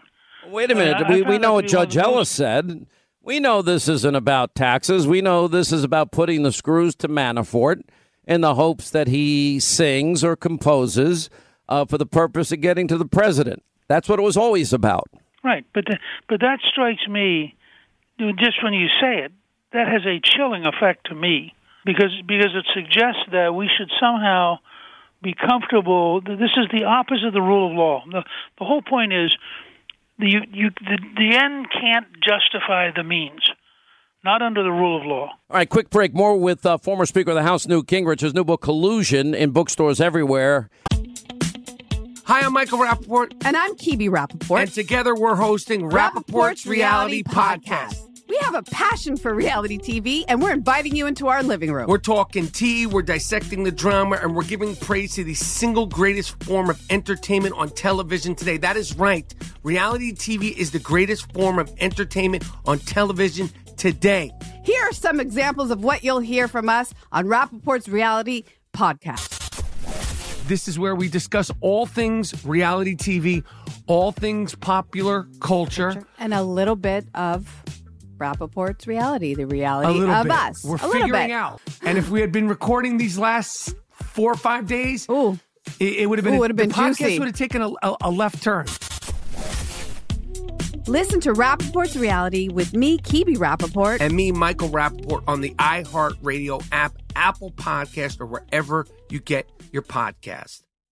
More Than a Movie is back with Season 2 of the award-winning film podcast, and this time with a lot more movies. I'm your host, Alex Fumero, and each week I'm going to talk to the people behind some of my favorite movies. From The Godfather, Andy Garcia. He has the smarts of Vito, the temper of Sonny, the warmth of Fredo, and the coldness of Michael. To the OG Spy Kid, Alexa Penavega. You had Carla Gugino, who's the coolest mom ever. You had Antonio, who's handsome, amazing, charismatic. And then Carmen and Junie. I felt like a lot of other kids felt like this could be me. To the legend behind La Bamba, Lou Diamond Phillips. When I walked in, I didn't think I had a shot at Richie because John Stamos' picture was already up on the wall. Every episode will feature interviews with the biggest actors, directors, writers, and producers behind your favorite films and tap into the history of Latinos in film. Listen to More Than a Movie as part of the My Cultura Podcast Network, available on the iHeartRadio app, Apple Podcasts, or wherever you get your podcasts. Hey, I'm Jay Shetty, and I'm the host of the On Purpose podcast. On Purpose is dedicated to helping you be happier, healthier, and more healed. This week, I talked to Orlando Bloom in a rare interview where we went deep into how he got comfortable with fear, navigating the changes in relationships, and how to change the guilt and shame thought pattern. This conversation shows a never-seen-before side to Orlando Bloom and his unique life journey. I think we all struggle sometimes to really deeply believe that we are enough, that we're valued, that we're valuable. You know, we're imprinted by our parents from the age of 0 to 7, right? I'm constantly trying to go like, how do I detach from this idea of is that my baggage? It doesn't look like my baggage. I mean, I know, okay, that's mine. Let's unpack that. Listen to On Purpose with Jay Shetty on the iHeartRadio app, Apple Podcast, or wherever you get your podcasts. All right, as we continue, Newt Gingrich is with us. His brand new book is out, Amazon.com, Hannity.com, bookstores anywhere. Ripped from the headlines called Collusion. Let me go to your wife's home state of Wisconsin. Attila has an important question. Attila, you're on with Newt Gingrich on the Sean Hannity Show. Hello, gentlemen. How are you doing today? Good, sir. Doing great. Greetings from Kewaunee. Yes. Thank you, Sean, for diligently presenting the facts. Thank you and your team. And Newt, you said you're a historian. I hope you're there to present the facts so liberals aren't rewriting history. But do you think, Sean, gentlemen, that this declassification order, do you think it's going to stand, or is President Trump going to be rescinding it again? I'm awful nervous. Not even close. It's not a matter anymore. If the question is no longer if, it's when this information becomes available. It is not a question anymore.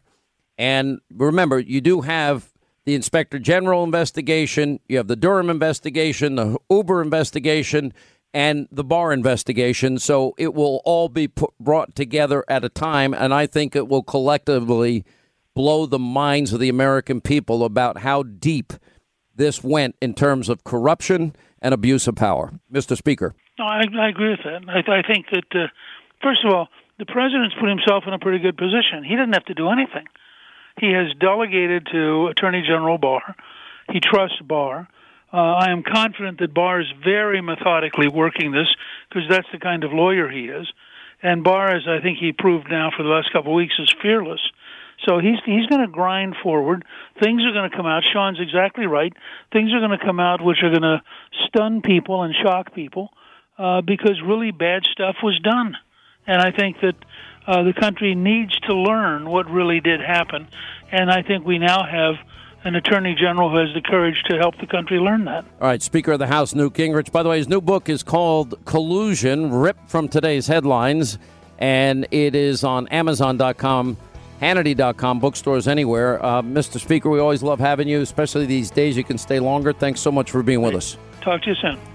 Stay right here for our final news roundup and information overload. We seem to be moving toward a place where impeachment may be inevitable. The dam really seems to be breaking wide open. This obstruction point is also impossible to look away from, because I think what he was really saying is Congress has a job to do. They now have the green light, if they want it, from Mueller's statement that the ball is in their court, and now they've got to pick it up and run with it and do the right thing. The Democratic-controlled Congress will have no choice but to open an impeachment inquiry into President Trump. Every single day that the president sits in that office, he's obstructing justice, right? Because if he spoke in plain language, what he would have said today was, anyone who read my report and said no collusion, no obstruction, total exoneration is a big fat liar. That's what he would have said. In English, no lawyer. If he had my potty mouth or yours. The unrestrained. And in this case, she knows that she gets one shot at this.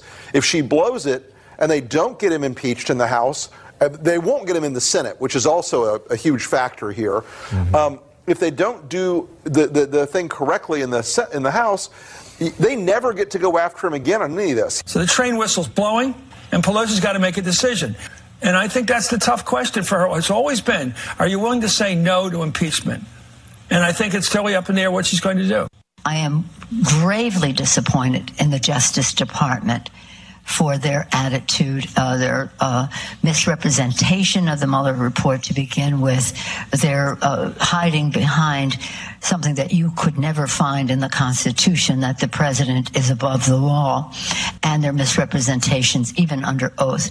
The Constitution points to Congress to take action to hold the president accountable for his misconduct. Unfortunately, Special Counsel Mueller was unable to pursue criminal charges against the president because Department of Justice policy prevents a sitting president from being prosecuted. That policy, in my opinion, is wrong, but it prevented the Special Counsel from pursuing justice to the fullest extent possible. Therefore, as Mueller again highlighted this morning, it falls to Congress to respond to the crimes, lies, and other wrongdoing of President Trump. We will do so. Make no mistake, no one, not even the President of the United States, is above the law. All right, that's Jerry Nadler. Couldn't be more wrong on the facts. You know what's so amazing in this? And by the way, glad you're with us. News Roundup Information Overload Hour, Sean Hannity Show, 800-941-SEAN is our number. You know, so Mueller does his little 9.5-minute thing, and then all of a sudden, you know, the media goes to, wow, we've got new life into our fantasy of impeachment and conspiracy. Now, of course, there is this Russian dossier. They don't care about that. There is an underlying crime of the Espionage Act and collusion with Ukraine. They don't care about that. They don't care about obstruction when you have an underlying crime and the intent of taking subpoenaed emails and deleting them and bleach, bit, clean your hard drive and bust up your devices and pull out your SIM cards. Why? The intent is obvious, to destroy the evidence. So none of that matters. It only matters if it's Trump.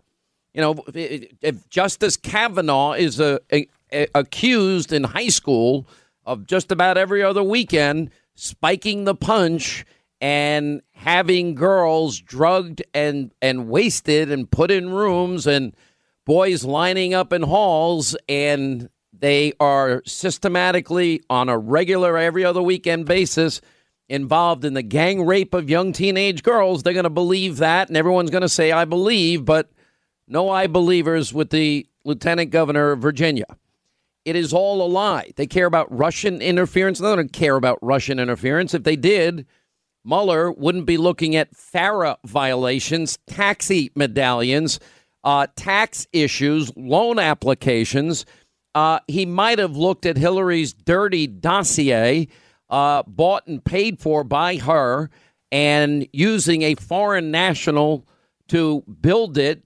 We now know it's full of lies and its author doesn't stand behind the document.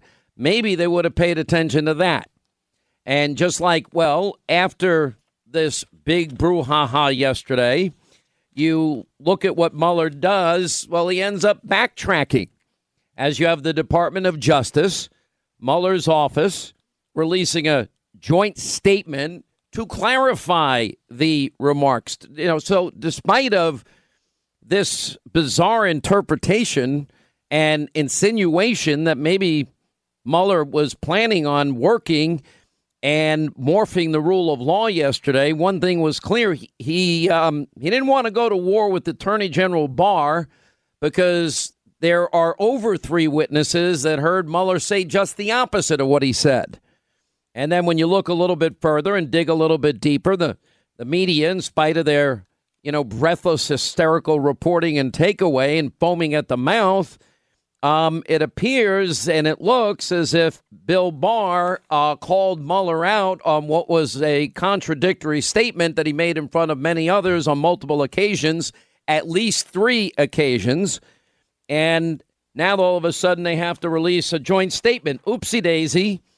The Attorney General, and by the way, Kerry Kupek is a spokesman for the Department of Justice. Peter Carr, spokesperson for the Special Counsel's office after the Mueller debacle.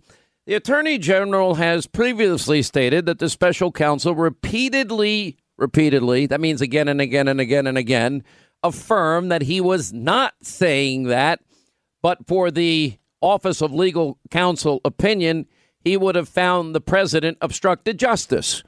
The special counsel's report in his statement today made clear that the office concluded it would not reach a determination one way or the other about whether the president committed a crime. There's no conflict between these statements. If you look at that analysis, and everything in between here is Mueller basically is admitting that he never had the authority to conclude, but he did. Could have. Anyway, joining us now, we have Danielle McLaughlin and Jonathan Gilliam are with us. Jonathan, it's amazing that they ignored the joint statement clarification of Mueller's statements because of the three witnesses that said, well, hang on, Mueller didn't say that in the past. He said just the opposite.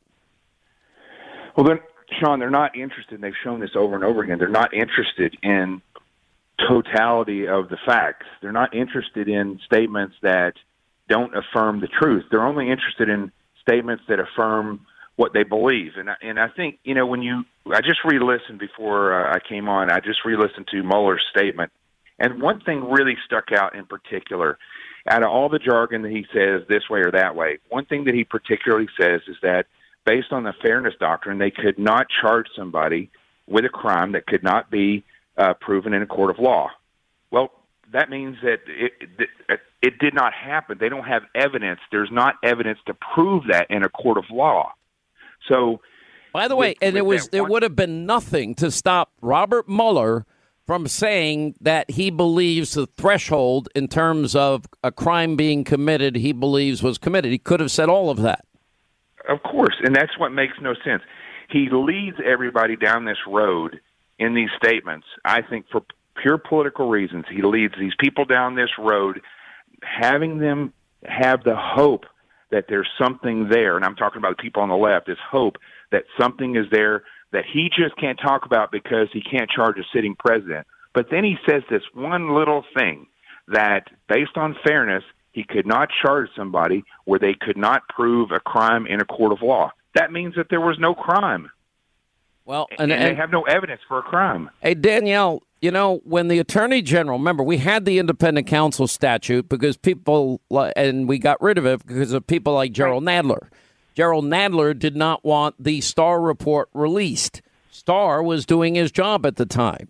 In the 11, you literally had 11 specific crimes laid out by then independent counsel Ken Starr that were committed by then President Bill Clinton. And Bill Clinton ended up paying nearly $1 million. He lost his law license, and he was impeached. Very specific. There's no such thing in the Mueller report. Nothing that comes near to this. And you add to the fact that there's no underlying crime, and the fact that the president complained loudly that he was innocent and complained that this was a witch hunt is hardly any obstruction when he allowed everybody that worked for him, including the White House counsel, to testify. 1.5 million documents are handed over. He answered questions. You can't cooperate anymore. And he never, ever used executive privilege, not one time. No, you're right, Sean. It's good to be back with you. And, of course, Jonathan, Ken Starr and Robert Mueller were operating under different statutes, as you indicated. So the Starr report, you're right, Nadler worked really hard to make that public. And actually, even under the special counsel regulations, it was meant to be confidential, and it was actually the Attorney General who had the power to make it public or not. And I know there's been a lot of upset about the fact that it was public, almost like the Clinton incident where James Comey came out and said she did all these bad things, but we decided not to prosecute her. The difference is that the special counsel was required to write a report, obviously required to investigate, but he was also required to make a decision about whether they would prosecute or not and explain why. And that's why we have all of this information out there in the public sphere to fight over, I guess. There's no fight, though. All right, quick break. We'll come back on the other side. Danielle McLaughlin and Jonathan Gilliam as we continue. Your calls at the bottom of the half hour. An amazing Hannity tonight, 9 Eastern. All right, as we continue, Danielle McLaughlin and Jonathan Gilliam are with us. Because, number one, there's no underlying crime. We've had 4 separate determinations. The FBI 9-month investigation. That doesn't matter. Oh, no. It matters. Because the whole purpose of the appointment of the special counsel was to look into Russian influence in the 2016 election. Now, I don't disagree with you. Okay, so they looked into it. The FBI did a 9-month investigation. The House Intel Committee did an investigation. The Bipartisan Senate Committee did an investigation. Correct. And Mueller couldn't be more clear that there was no collusion. No, I totally agree with you, Sean. But my point is that you can have an obstruction of justice prosecution without an underlying crime. There are plenty of instances of that in the law. But I will agree, yes, he did not find. But like, for example, with the Russians. Hillary Clinton, now that we know it's incontrovertible evidence, she had top secret classified information on the private server. That is a clear violation of 18 U.S.C. 793, the Espionage Act. And then we look at the obstruction aspect of Hillary Clinton. Then, okay, she's subpoenaed 33,000 emails. She deletes them. Acid wash the hard drive with bleach pit, busts up devices with hammers, removes SIM cards. Well, that would be destroying the evidence and obstruction. A classic case, a slam dunk case, isn't it? So obstruction requires a showing of intent. And well, what other intent would there be to destroy the hard drive and bust up devices and erase, clean the hard drive? Well, she sat with the FBI. There is a 302. I don't think we're ever going to get it. But she explained why that was done. And I want to correct the record because we spoke recently and I said that those documents were not under subpoena, and I was wrong. They were under subpoena, and they were, as you know, bleach-bitted by somebody in Colorado. And you could say, and Hannity's been right the whole time. Go ahead. You can finish the sentence. Hannity was right the whole time. I'm not going to go there, but you know what? When I'm wrong, and I said something was wrong. Okay, you were wrong, but was I right? What did you say? That it was under subpoena? Yes, you were right. They were under subpoena. All right, Jonathan. This is a historic day with Danielle McLaughlin. Let's cherish the moment. I'm going to cherish the moment by saying that Danielle's also wrong about one other thing, and that is when we talk about obstruction. We're talking about when there's an investigation going forward where they are seeking evidence for a crime and someone gets in the way of that investigation from going forward, that's obstruction. But when an individual and let's say an investigation is based upon false evidence that is made known that it is false, that individual no longer has a requirement to follow the investigative leads of whatever investigative party is carrying out the investigation, because at that point, it should be in a court of law. It should be dismissed. And so what we see with I don't the agree. president... All right, final thoughts. Go ahead, Danielle. The obstruction statute is clear about you can obstruct an investigation, which may go nowhere, or a proceeding. So you could possibly obstruct something that has actually gone to court. But if there was an investigation, even if it didn't go anywhere, the statute doesn't talk about false evidence, even if it were here, which I don't think it was.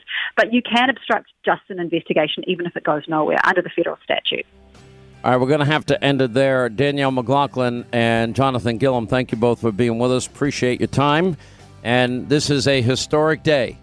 Danielle admitting Hannity was right. I can't wait for fake news CNN and conspiracy TV MSNBC to say those words. But I guess hell will freeze over before that happens. Last year, I heard through friends the story of Alice Johnson. I was deeply moved. In 1997, Alice was sentenced to life in prison as a first-time nonviolent drug offender. In June, I commuted Alice's sentence. When I saw Alice's beautiful family greet her at the prison gates, hugging and kissing and crying and laughing, I knew I did something right. Alice is with us tonight, and she is a terrific woman. Terrific. Alice, please.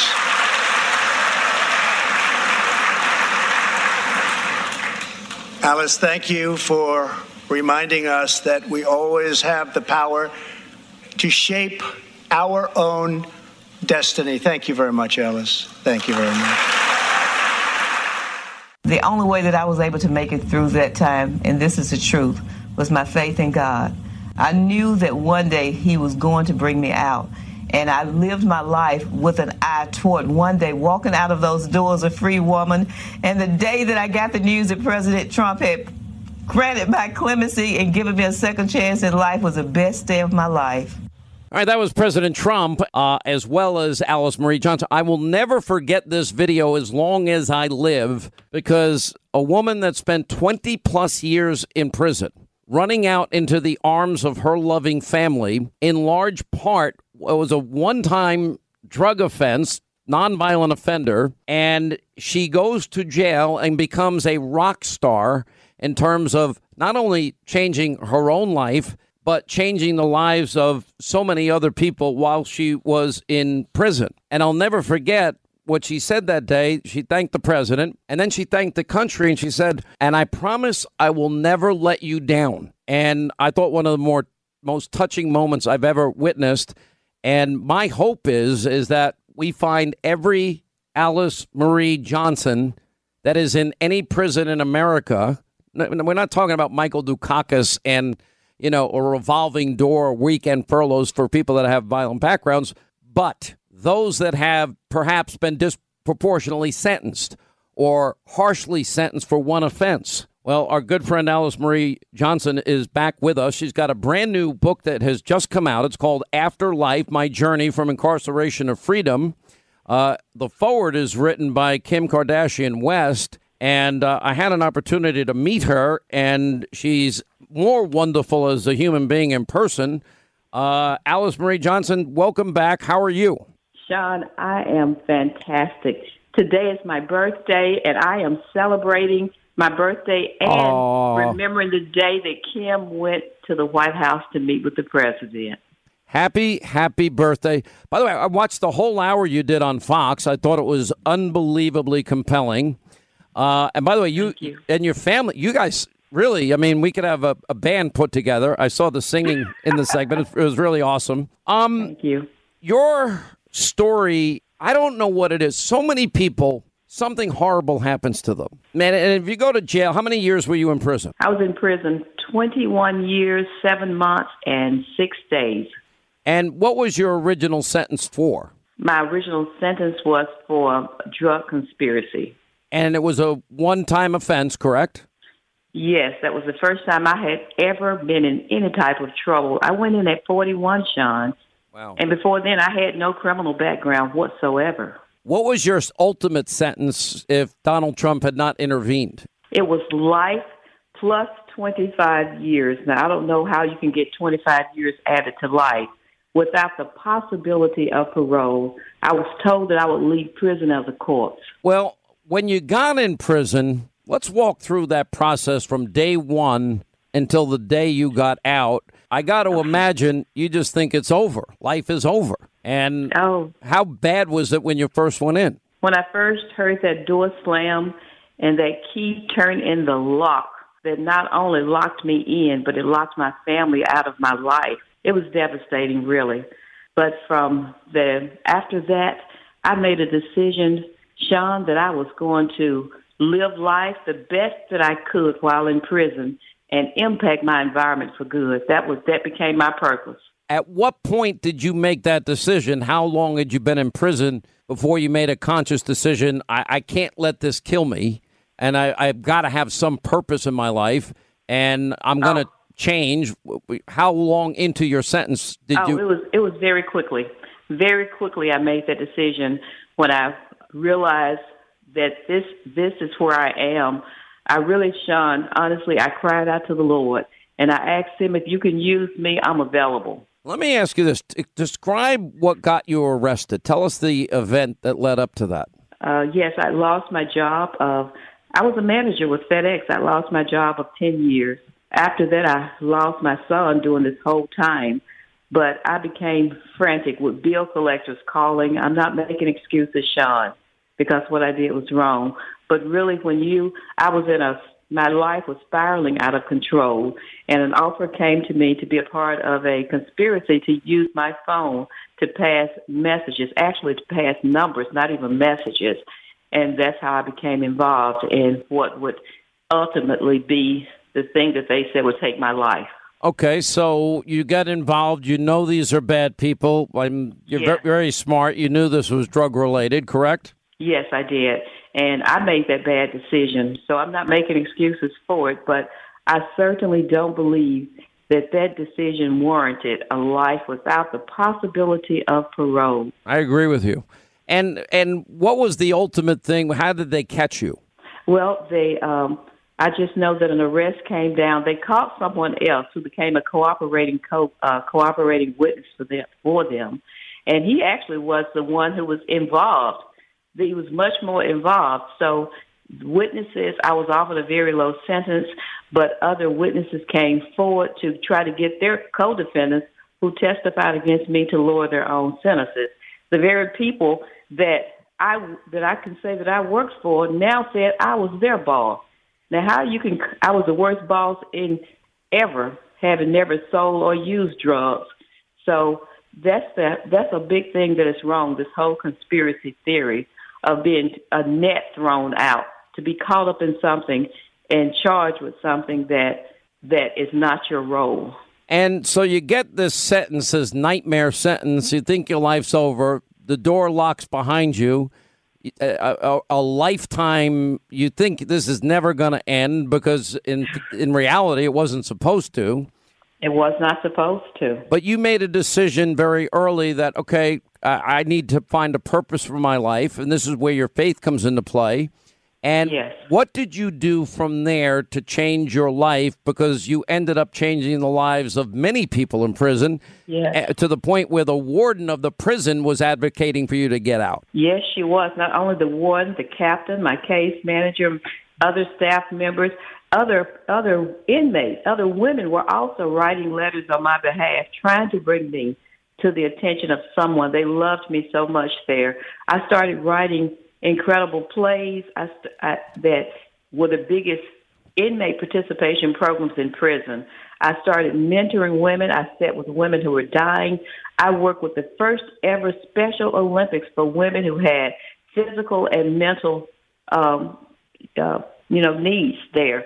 And so not only did I do that, I started writing for outside women's ministries. I became known as a woman who was in prison that was writing outside of prison. I'm not calling myself the Apostle Paul, but I was writing letters to women for women's conferences to encourage them. And I started getting letters from them asking me for prayer. And how many Bible studies did you be a part of while you were in prison? And how many did you run? And how many people do you feel that you were able to change their lives, turn them around, and as a result, they got off a bad road they were on and changed their hearts? Oh, my goodness, Sean. If I could put a number on that, because the impact, I was able to impact society because these women were being released back into their families, into their communities. I've received so many letters from family members and from women who were thanking me for what I did in their lives. So hundreds, maybe 1,000. I can't even put a number on it.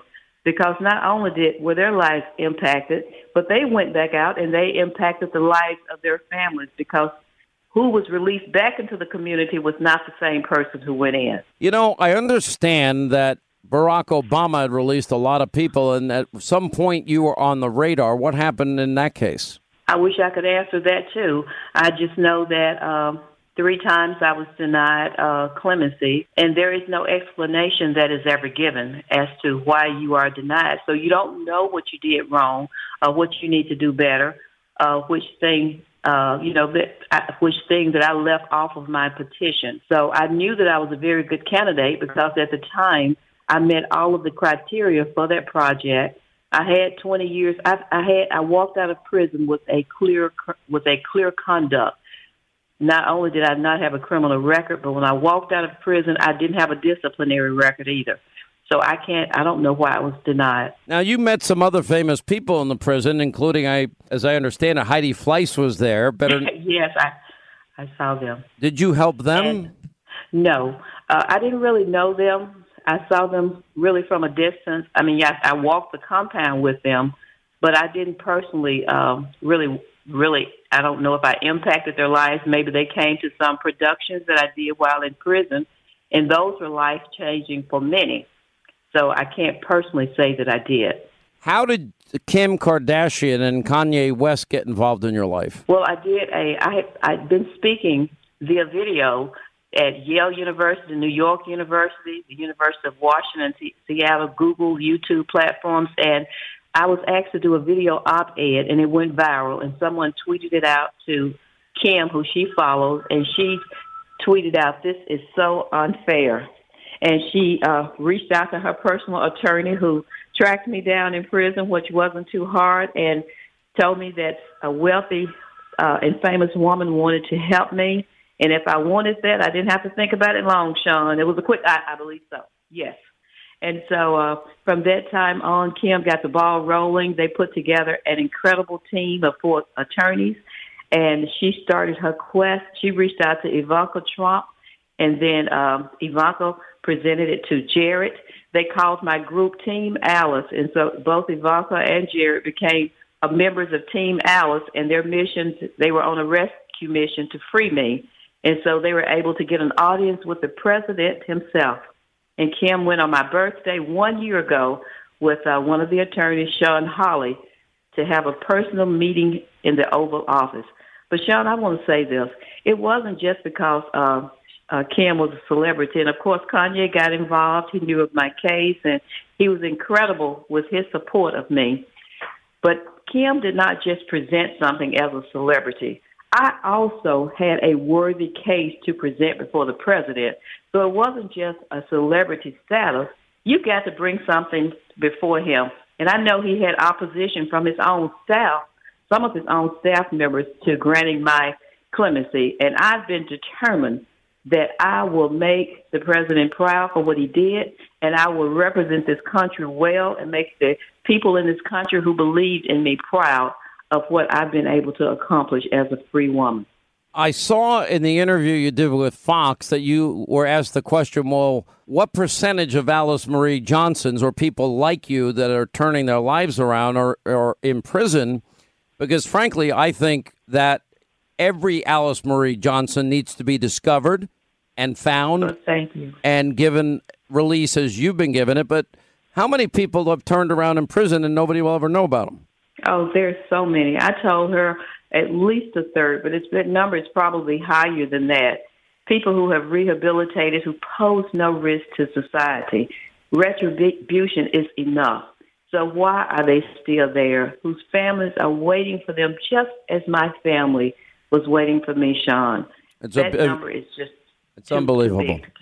Well, it's an honor to get to know you, and I'm so happy for you, and you are such an incredible role model for so many. Alice Marie Johnson, she has a brand new book out today, her birthday. It's called After Life, My Journey from Incarceration to Freedom, forward written by Kim Kardashian West. And I'm so happy for you. I'm so happy for your family. Thank you, Sean. You are an inspiration and a far better person than I'd be. I'd be very bitter if I was in there for 20 years. God bless you and all you do. We really appreciate it. God bless you, too. Sean, I really appreciate you, too. Thank you for having me on today. All right, Alice Marie Johnson, thank you. All right, that's going to wrap things up for today. Let not your heart be troubled. Hannity tonight, 9 Eastern, on the Fox News Channel. We got a great show. News and information you will not get from your corrupt, lying, conspiracy theory media. Tonight, Devin Nunes, Rudy Giuliani, Tom Fitton, Sarah Carter, Geraldo, Dan Bongino, Pam Bondi, and Emily Compagno. It's all coming up tonight, 9 Eastern on Hannity. We'll see you then. We'll see you back here tomorrow. America. We are endowed by our Creator with certain unalienable rights: life, liberty, and the pursuit of happiness. At Grand Canyon University, we believe in equal opportunity, and the American dream starts with purpose. To serve others in ways that promote human flourishing and create a ripple effect of transformation for generations to come. Find your purpose at Grand Canyon University. Private, Christian, affordable. Visit gcu.edu. More Than a Movie is back with Season 2. I'm your host, Alex Fumero. And each week, I'm going to talk to the people behind your favorite movies. From The Godfather, Andy Garcia. He has the smarts of Vito, the temper of Sonny, the warmth of Fredo, and the coldness of Michael. To the legend behind La Bamba, Lou Diamond Phillips. When I walked in, I didn't think I had a shot at Richie because John Stamos' picture was already up on the wall. Listen to More Than a Movie on the iHeartRadio app, Apple Podcasts, or wherever you get your podcasts. Hi, I'm Michael Rappaport. And I'm Kibi Rappaport. And together we're hosting Rappaport's Reality Podcast. We have a passion for reality TV, and we're inviting you into our living room. We're dissecting the drama, and we're giving praise to the single greatest form of entertainment on television today. That is right. Reality TV is the greatest form of entertainment on television today. Listen to Rappaport's Reality with me, Kibi Rappaport. And me, Michael Rappaport, on the iHeartRadio app, Apple Podcast, or wherever you get your podcast.